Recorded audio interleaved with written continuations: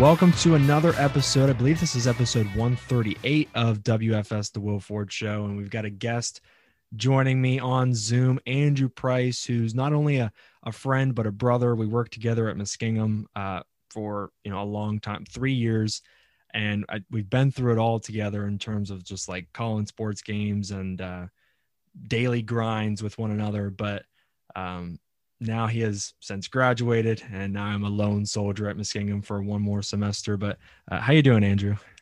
Doing good, man. You are right. We have been in the battles, in the trenches, Yes. going at war there in Orbit Media and just all those media things for sports in college. And I'm personally relieved to be done with some of it, but now I'm in the real world trying to get a job. Sports is hard, and you get to kind of fall back on going to school and being back in the grind, albeit a little bit alone. It's such a competitive market.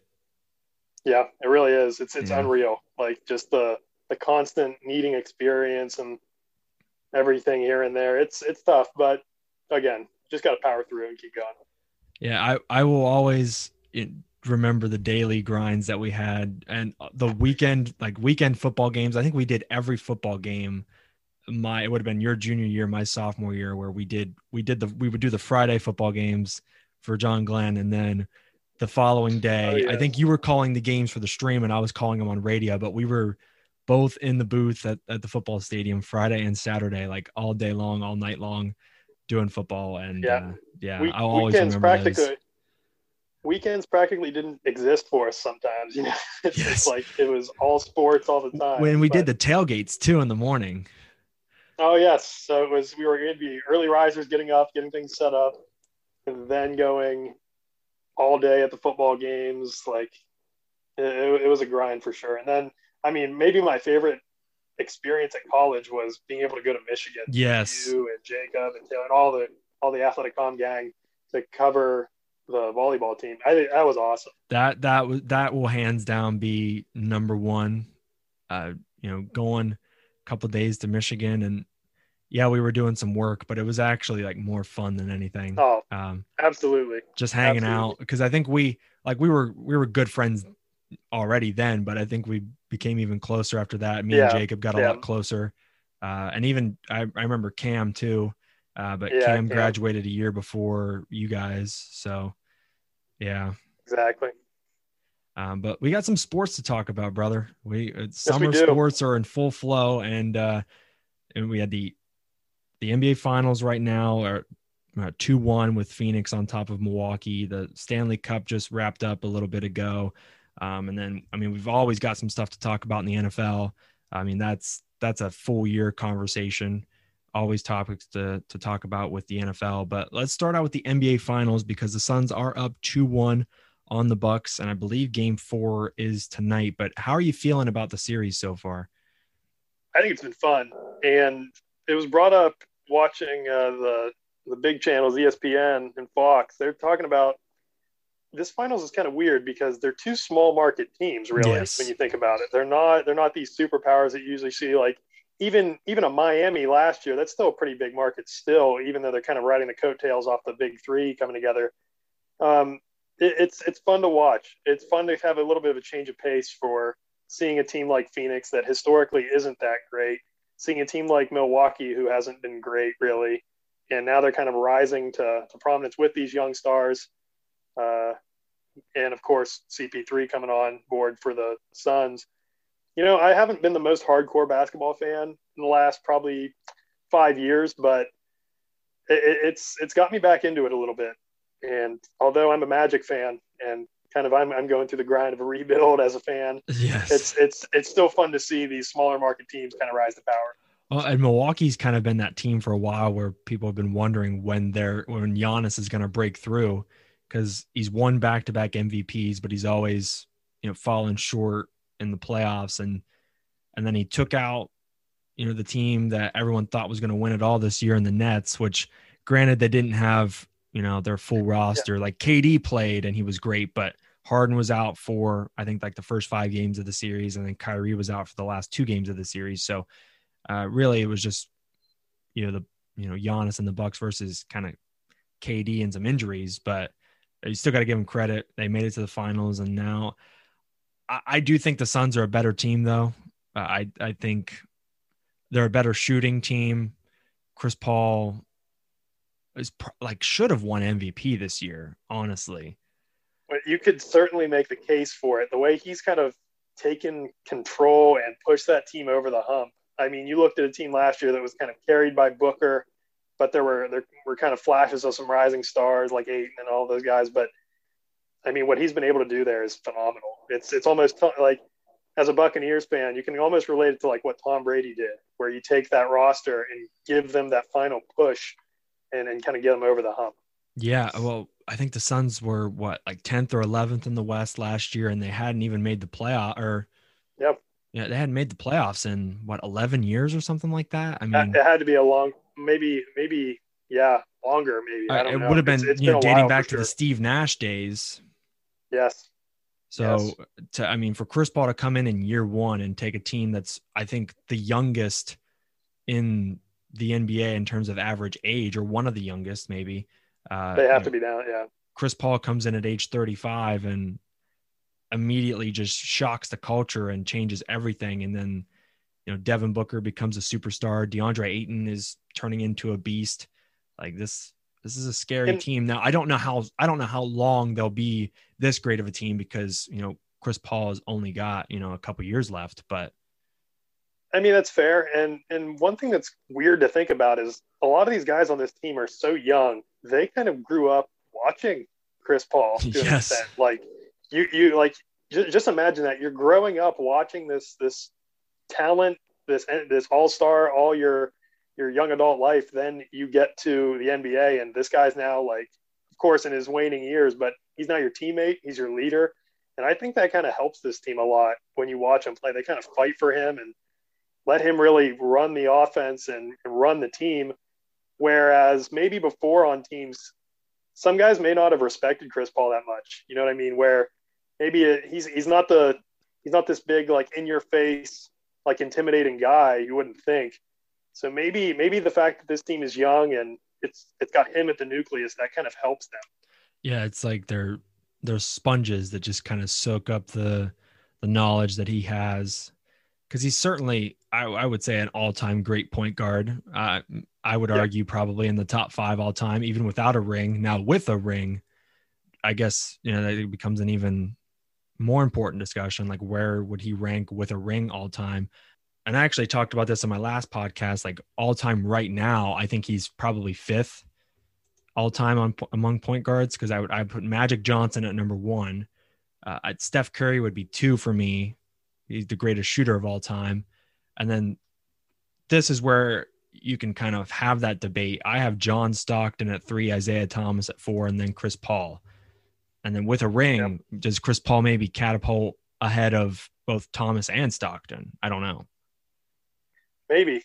That's the fun thing about watching these guys kind of chase championships, and just, like you said, they get to have that discussion. Like, where do you sit after you get that championship? It certainly might, like you said, kind of make them leapfrog over them. But then let's circle back to the other team in the finals, the Bucks, because I saw you. It was on some social media platform.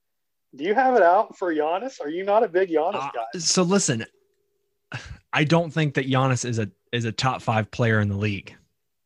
Okay. That might seem kind of crazy, but because obviously he just put up back-to-back 40-point games in the finals. But my thing is, though, is like, it's a shooter's league, and this man can't even hit a free throw.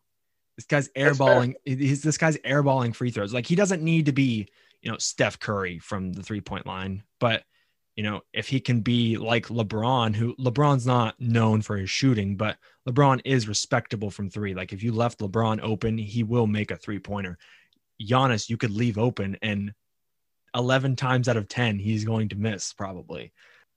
I mean, those are all valid points. I mean, he definitely struggles shooting. I just think maybe top 5 in the league is a stretch for Giannis. However, when people doubt that he's, like, great, I don't think that he's a bad player at all. No. Oh yeah, no, but that's what I kind of draw the line with, is when people, like, constantly clown him for missing shots. It's weird, because when you think of, like, what Shaquille O'Neal was good at, Shaquille O'Neal was, like, a dominant player down low, rebound, big man, everything. When you think of how he compares to Giannis, sure, Giannis does not have the same body type. Sure, the way he goes about things is different, and it's more of a driving game for Giannis and everything. But, I mean, he's having that same similar impact where I actually kind of agree with that. Yeah. Like when you think of who Giannis compares to, he is absolutely unmatchable down low. And it's as soon as he gets out of the paint, as soon as he just creeps a little bit further towards that 3-point line, that's when things start going haywire. And when, like you touched on the free throws, I think he honestly should just walk up and almost catch and shoot them. Yeah, like one dribble, as quick as you one rhythm dribble and shoot it. As quick as you could, honestly, like let that be the meme of, oh my gosh, look at how fast he shoots. Because I think he sits up there and almost gets in his own head at times. Well, and plus you have tens of thousands of people counting to 10 as he's dribbling and going through his routine. There's no way you don't hear that.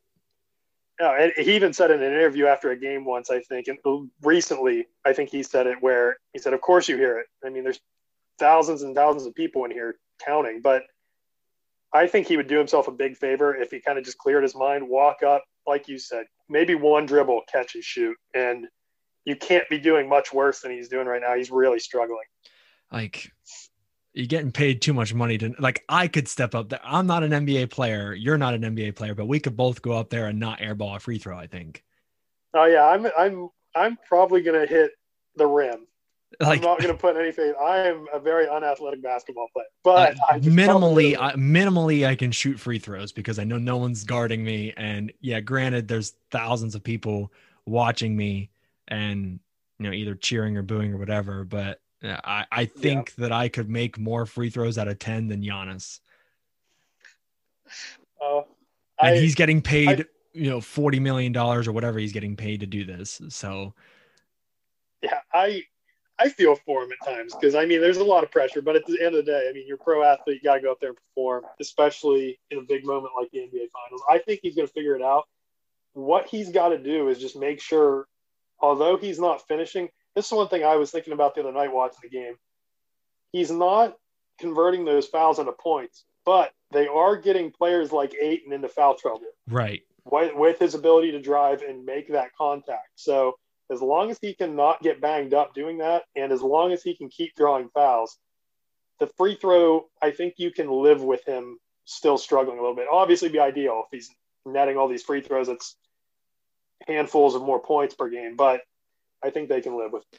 I mean, even if he at least, shoots 50% from the free throw line, but he's shooting like 30% from the free throw line. I was gonna say it's gotta be sub 40, something like that. I mean, like Shaq, I think had a better free throw percentage than Giannis does right now.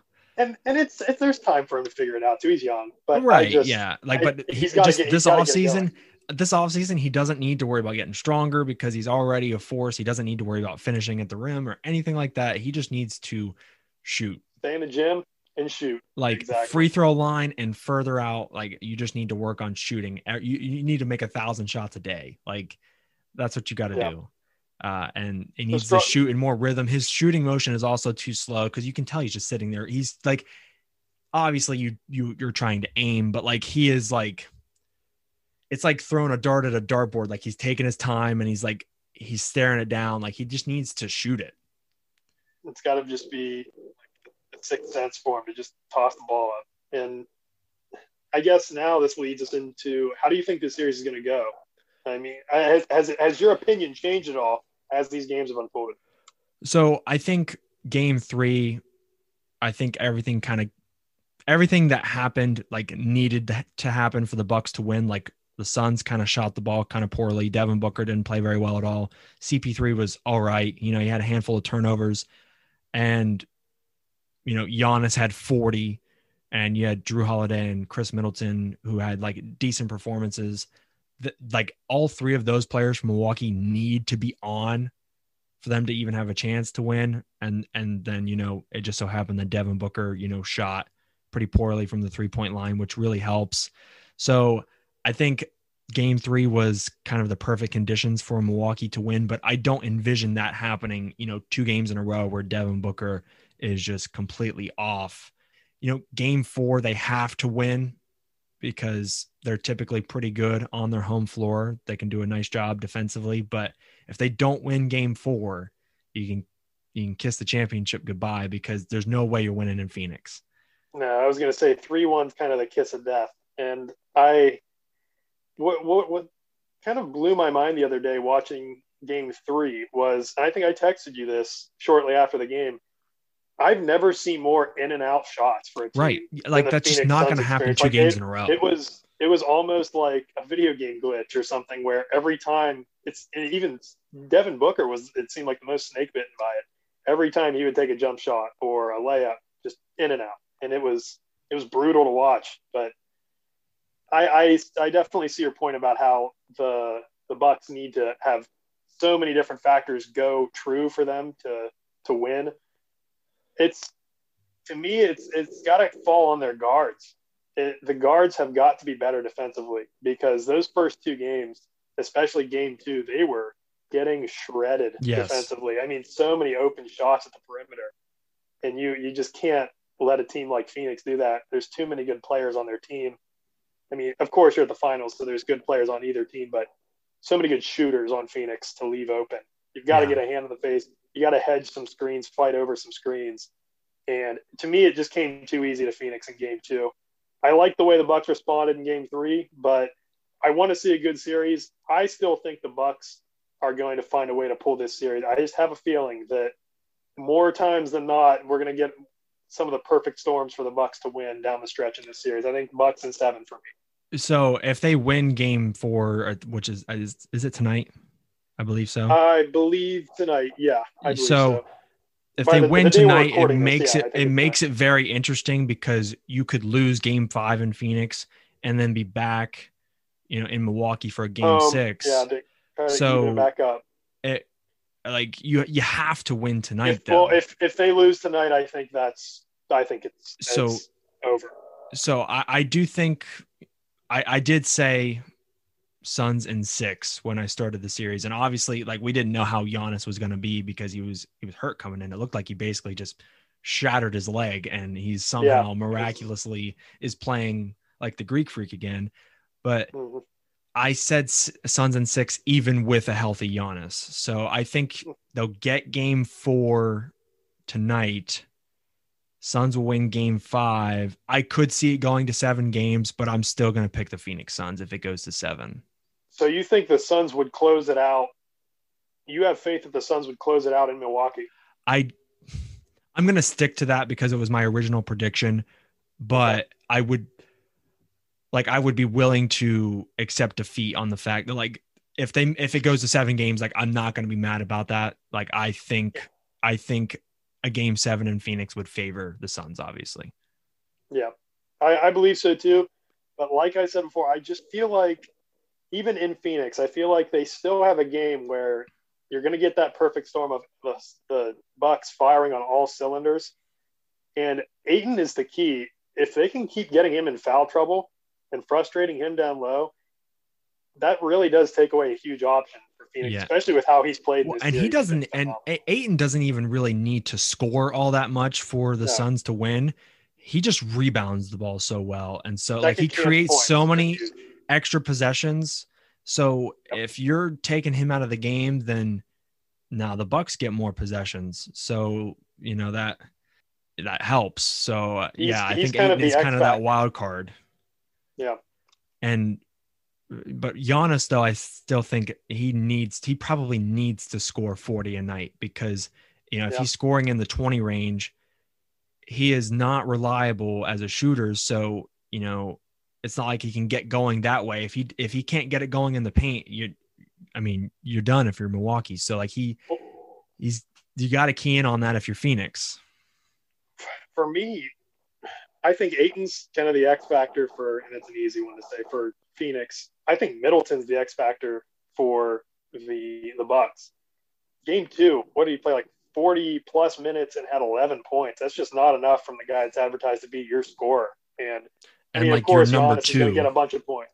Yeah. Don't get me wrong. Giannis is going to get those 35, 40 points regularly throughout a season, but Middleton really is that gunner at the number 2 position.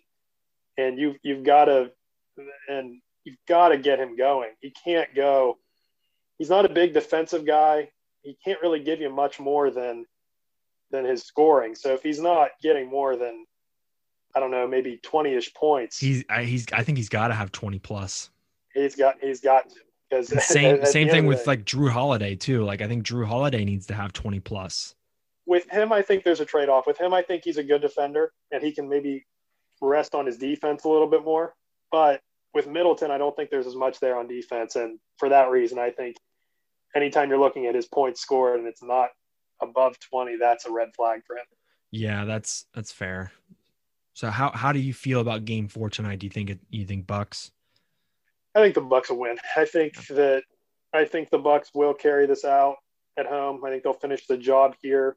I say finish the job. There's a lot more to go in the series, right? But I think they'll take care of your home floor. Yeah, I think they'll claim the 2 games at home, and then we'll see where we go from there. But I expect another big game from Middleton. Like we just got done talking about. He's got to have a big game for them to really stand a chance. But I find it really unlikely that he'll go out on home floor and not put up numbers. I think that's going to will him to kind of do his job. The Bucks at home defensively, they do a really good job of locking teams down. And also, I don't know what it is about like the Bucks arena, but there's also this kind of mystique about it where like players will be wide open and they'll just clank shots. So like, it's not even about the defense. Sometimes it's just like they're just missing shots that are wide open. It's like Seattle or something, like the Legion, like the Legion of Boom, the 12th man, the 6th man out there for the Bucks maybe is out there, the crowd willing them to victory. So yeah, so maybe that can help out the Bucks where, the Suns have another bad night shooting the ball where it seems like everything's just rattling out and, they get that in their favor too, but it's a must win tonight. Otherwise it's, I think, done, in a couple of days. Could be curtains. That wraps up part 1 of a 3-part series with Andrew Price and myself talking about the NBA Finals. And we both believe that the Milwaukee Bucks will even up the series with the Phoenix Suns at 2 games apiece after Game 4 tonight. He has the Milwaukee Bucks in 7 games. I have the Phoenix Suns in 6 games. But I believe that, it could go to 7. Would not be surprised if it went to a Game 7 in the finals. But he's got the Bucks. I've got the Suns. In the next episode 139, we're going to talk about the Stanley Cup Finals, the NHL playoffs, and kind of some controversy that went on there throughout the playoffs. And a really interesting kind of controversial topic that we're going to dive into. Also some talk about Major League Baseball, with big market teams, small market teams, their salary caps, or I guess the lack thereof of a salary cap, things like that. So you're going to hear more from Andrew Price and me soon on Friday. Make sure you follow me on social media. All of it is going to be linked in the episode bio, or description, I should say. You can rate and review the show on iTunes, like and comment on SoundCloud. You can subscribe on SoundCloud as well. And if you get your music on Spotify, you can also look me up there as well if that's a more convenient place for you to listen. This is WFS, The Will Ford Show.